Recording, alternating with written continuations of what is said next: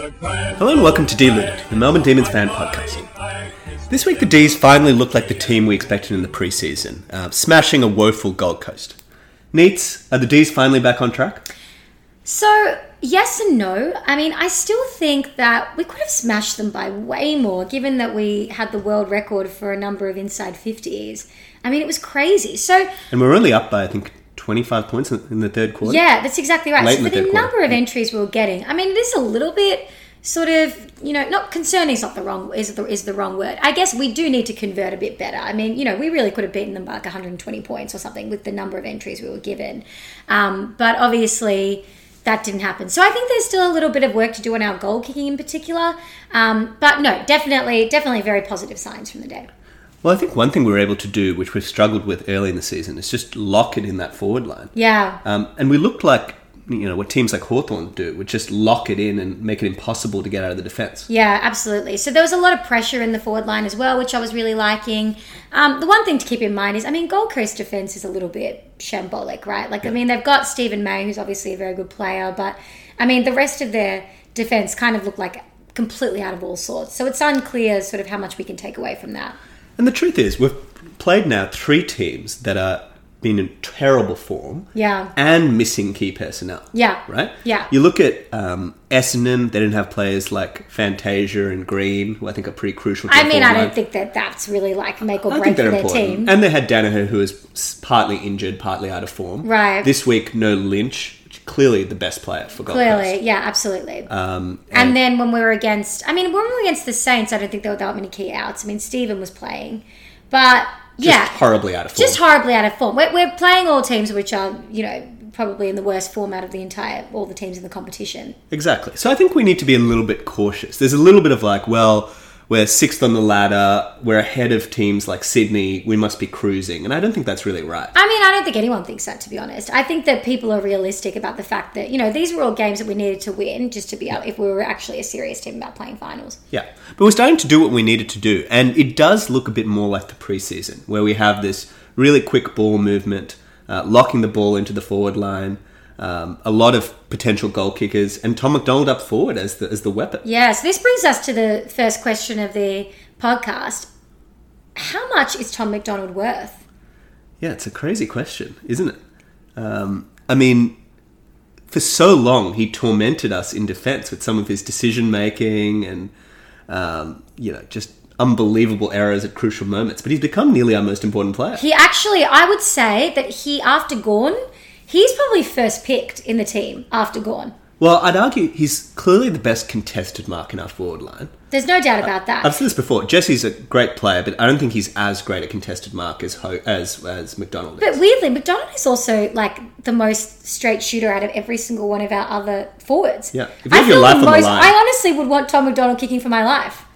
Do you think which I never thought I would say. Do you think we're now developing a premiership spine of Oscar and Tom McDonald? Which, no one would have really thought that would be the spine of our future premiership team. It's incredible. 2 of the most maligned players on the list. They're both pick 53, 3 years apart. Yeah. 51, I think. Incredible. 53, actually.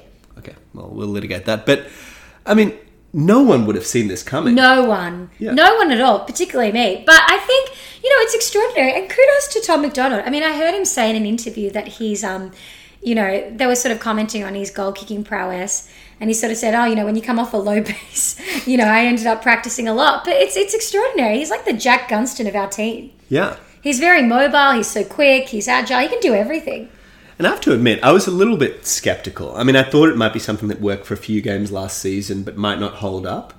It's looking pretty good now. And now you sort of understand, you really do understand why they traded Watts. Yeah. They're really just as a surplus. We just wouldn't have needed him, right? But it all hinges upon Tom McDonald staying fit and healthy and staying in the forward line, which... And the interesting question is a big if still. If you're an opposition team, do you now put the best defender on Tom McDonald? Yeah, I would say so. Yeah. It's interesting, isn't it? So we might have this bizarre contest of Tom McDonald versus Rance. Yeah, absolutely. Well, because Hogan's playing so much further up the ground anyway, right, that I don't think that they would put their best defender on him. Yeah. So it will be interesting to see that, because one thing that does seem to happen quite a bit is that Tom McDonald has an enormous amount of space. Right. And in fairness, that could just be because he's got incredible running capacity or whatever. Oh, definitely. But it doesn't look like other teams are putting an enormous amount of time into him. Yeah, but again, we also have to keep in mind the opposition, right? He came back for the Essendon game, and then he came back for the Essendon game, then we had the St Kilda game, and then we had this game, the Gold Coast game. So, I mean, look, it would be really interesting seeing how he goes against, for example, Talia, which, you know, could be an interesting matchup for him. I'm more interested in seeing how he goes against Liam Jones this week. Who'd have thought the former forward versus the former defender? Interesting. What a ridiculous combination. It's but true. I think that matchup makes a lot of sense. The two formerly maligned players who've now found their homes on the opposite ends of the ground. Yeah, incredible. So, we didn't really answer the question. Tom McDonald has increased his bargaining power dramatically. Considerably. He honestly is going to get a huge pay packet this year. Yeah. And if he doesn't, the club is insane. And he's right to hold off on his contract. Completely. I mean, every game, his value goes up considerably. He's kicking 5 goals this week. Seriously. I mean, if he keeps this up, he'll be close to one of our most highly played players at the end of the season. Yeah, and you do start to worry a little bit about the cap, because I don't think back in the day they were thinking Tom McDonald is going to be the one that explodes the cap. No, I don't think so either. And honestly, if we think about Oscar McDonald's salary, I mean, surprisingly, let's be honest here. I mean, he's obviously not on the same money that Lever would be on, but he is entitled to a bit of a pay increase after this year's performances. Absolutely. He's a former defender of the comp, as we've said before. I don't know if I'm a former defender of the comp, but he's a former defender at Melbourne. And so therefore, I mean, we'd be completely useless without him. Yeah. On another player who's maybe not the form player of the comp, Neitz, you've been going on about this constantly, and I haven't even allowed it to be part of the podcast. So I think it's a stupid topic. That's just because you're a corporate shill sometimes. You're just a club shill. A club shill. Yeah. Well, so the question I have for you, which is stupid, is Christian Petrarca overrated? I'm not. Okay, here's what I would say. I didn't say he was overrated. I said that there was a lot of hype about Petrarca's preseason, and there was a lot of hype about him sort of exploding during games this year. And I haven't seen any explosions. And granted, I appreciate that he was getting his finger potentially amputated and all that type of stuff. But I'm just saying that in terms of his output, it hasn't been what, it didn't match the preseason hype. Look, he definitely hasn't been dominant, but he's still averaging 21 possessions a game. He's had a couple of quiet games, 19 disposals. His goal kicking hasn't been great. Yeah, I think the only main difference from last year is his set shots haven't been as good as they were before. Right. And I think if he just shot a little bit better, his year would look a lot better. And and he could still very easily explode later in the year. I'm not saying that he won't explode later in the year, You've Kieran. been throwing overrated around. No, I did not throw over. I threw around... you don't want someone to be all sizzle, no steak, now do you? And so I'm just saying that right now there's a lot of sizzle, but I'm just not seeing much steak. Yeah.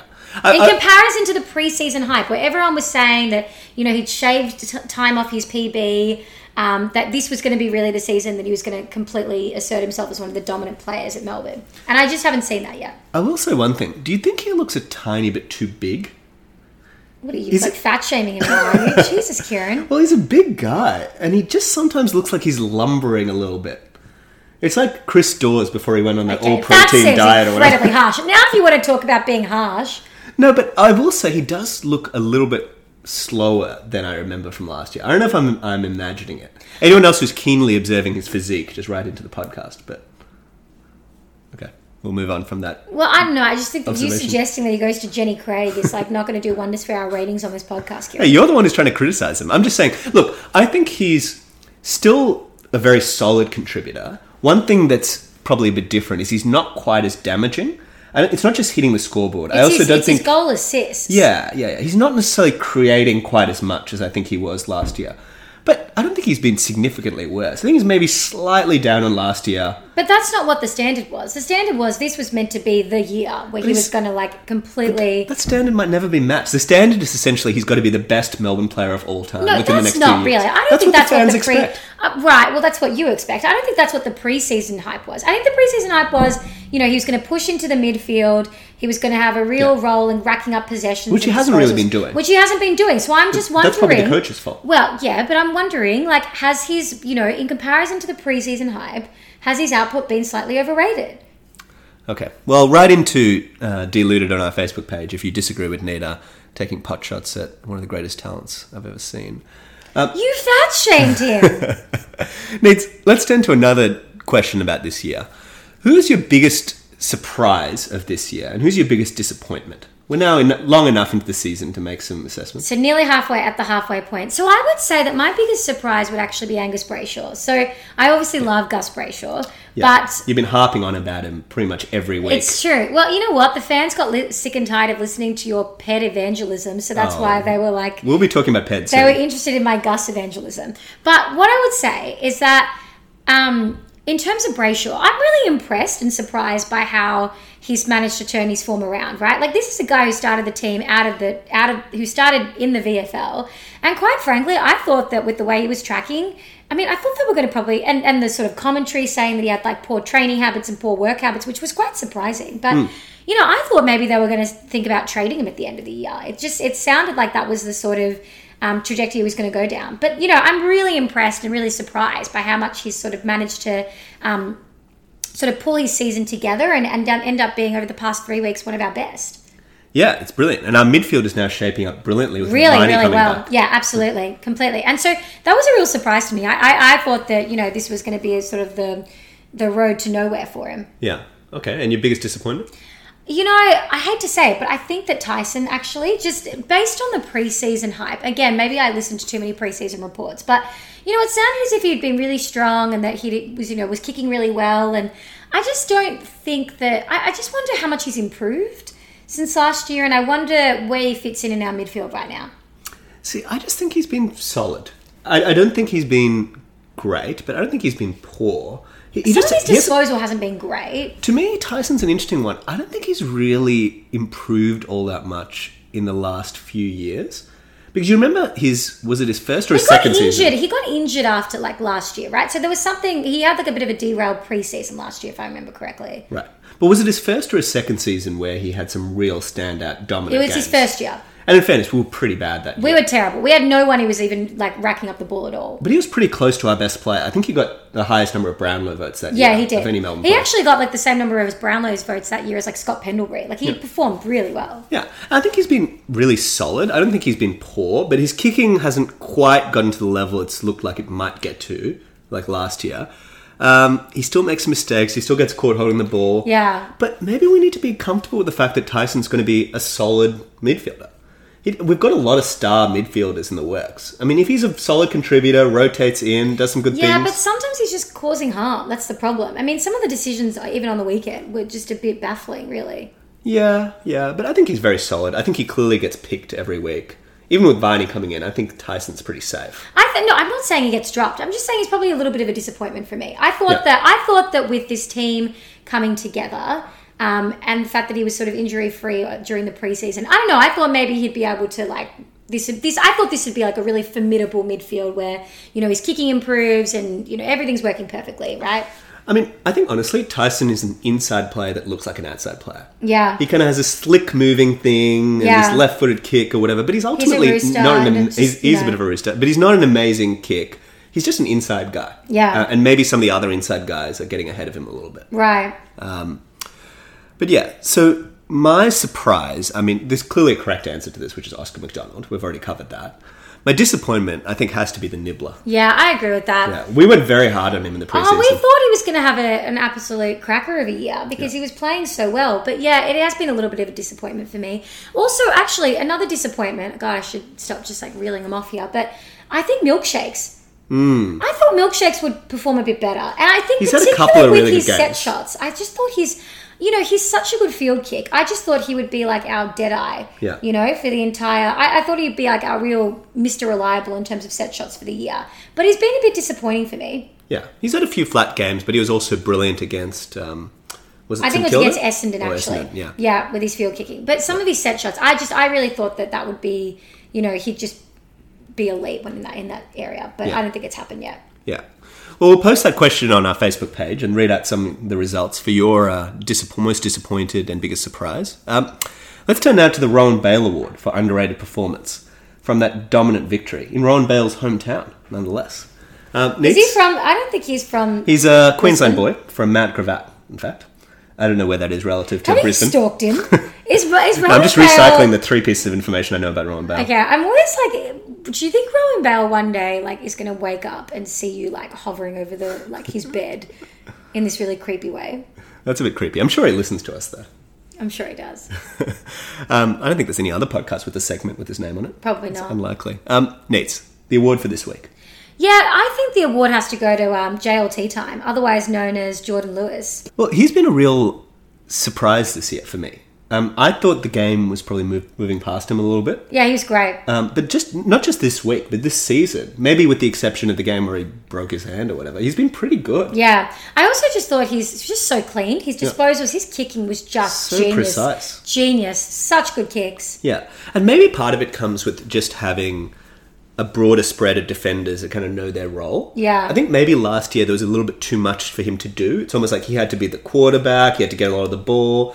This year it's more like he's just there to clean up the odd mess, use the ball well. But I don't think there's that much pressure on him. Yeah, absolutely. I kind of think that's the same for Bernie Vince. Yeah. I really think that Bernie's Vince's kind of role has just become to be the good kick-out dude. Yeah. And he's been very solid. His kicking's been better. I mean, I think been really he might have good. messed one up last week. But this year he's been a lot better than he was in the previous couple of years. Yeah, absolutely. Yeah.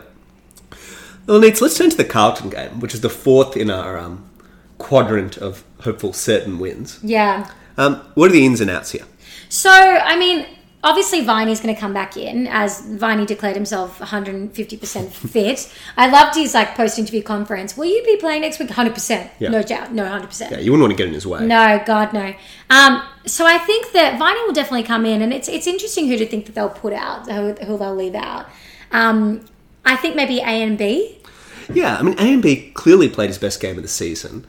But it was this loose, unaccountable game against Completely. Gold And he Coast. still missed 3 shots on goal or something, or 2 shots on goal. Yeah, he missed one shocker from 15 metres. Yeah, absolutely. He did some nice things, but I think if you're being fair to the team across the season, he's been the weakest member. I know, but the problem is the coaches are just so obsessed with him. Yeah. I just don't think they're going to drop him. And he runs a lot. And he runs a lot. I actually think they would rather find anyone. I feel like, honestly, this is going to sound stupid, but I honestly think that they would more likely to drop Harms even after Harms got 33 disposals than A and B. Oh, there's no way they're going to drop Harms. No, of course not. There's no way they're going to drop Harms after that. But I just feel like they'll find a way to find somebody else to drop. Yeah. I mean, look, there are They're some other so infatuated with him. There are some other possibilities. They could drop Tyson, which I think is unlikely, but they could. Surely not. They could drop Milkshakes.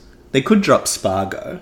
Yeah, well, Spargo, I could see them doing that. Yeah. But then if they drop Spargo, I mean, Viney and Spargo aren't exactly like for like. No. I mean, I think you drop A and B. You have to drop A and B. And then the question is, do we make any other changes? Look, you think I always harp on this topic, but the Weed clearly does some nice things every week. And one thing I will say is I think his ruck work looked better this week than any other week. He looked pretty good. My concern is he's still only got 6 possessions. Yeah, it's not enough. And admittedly, I think he might have had a couple of assists. He did some nice. Yeah, nice, he did. He nice had a couple of bits good and pieces. assists. But 6 possessions in a game when we have 83 inside Yeah, 50s. that's ridiculous. It's That's a concern. insane. And I'm not going to do my usual pet lobbying. He had 20 disposals and a goal, 3 times the output in a way. But look, I'm not going to go into that. In the VFL, Kieran. Whatever. Garlett, I don't think did all that much. No, Garlett kicked only one kicked a goal. in the VFL. I'm not sure what's going on with Garlett. Then there's Bug. There's Bug, who timed his run perfectly in a way. 20 disposals and 4 goals. I mean, do you think they'll put him in? They could substitute Spargo for him. Yeah, they could substitute Spargo. And then there's Tim Smith, who's always floating around. Do you know what? I kind of don't mind Tim Smith. I would rather give him a go than Bug. Well, okay, but the question is rather than Weed? That's really the Yeah, question. it's hard to know. It's really hard to know. I don't know. Do you just keep playing Weed? I mean, I do like the symbolism of bringing Garlett back against Carlton. I understand he's not in great form, but he was amazing last year against Carlton. And I like this constant theme of ex-Carlton players destroying Carlton.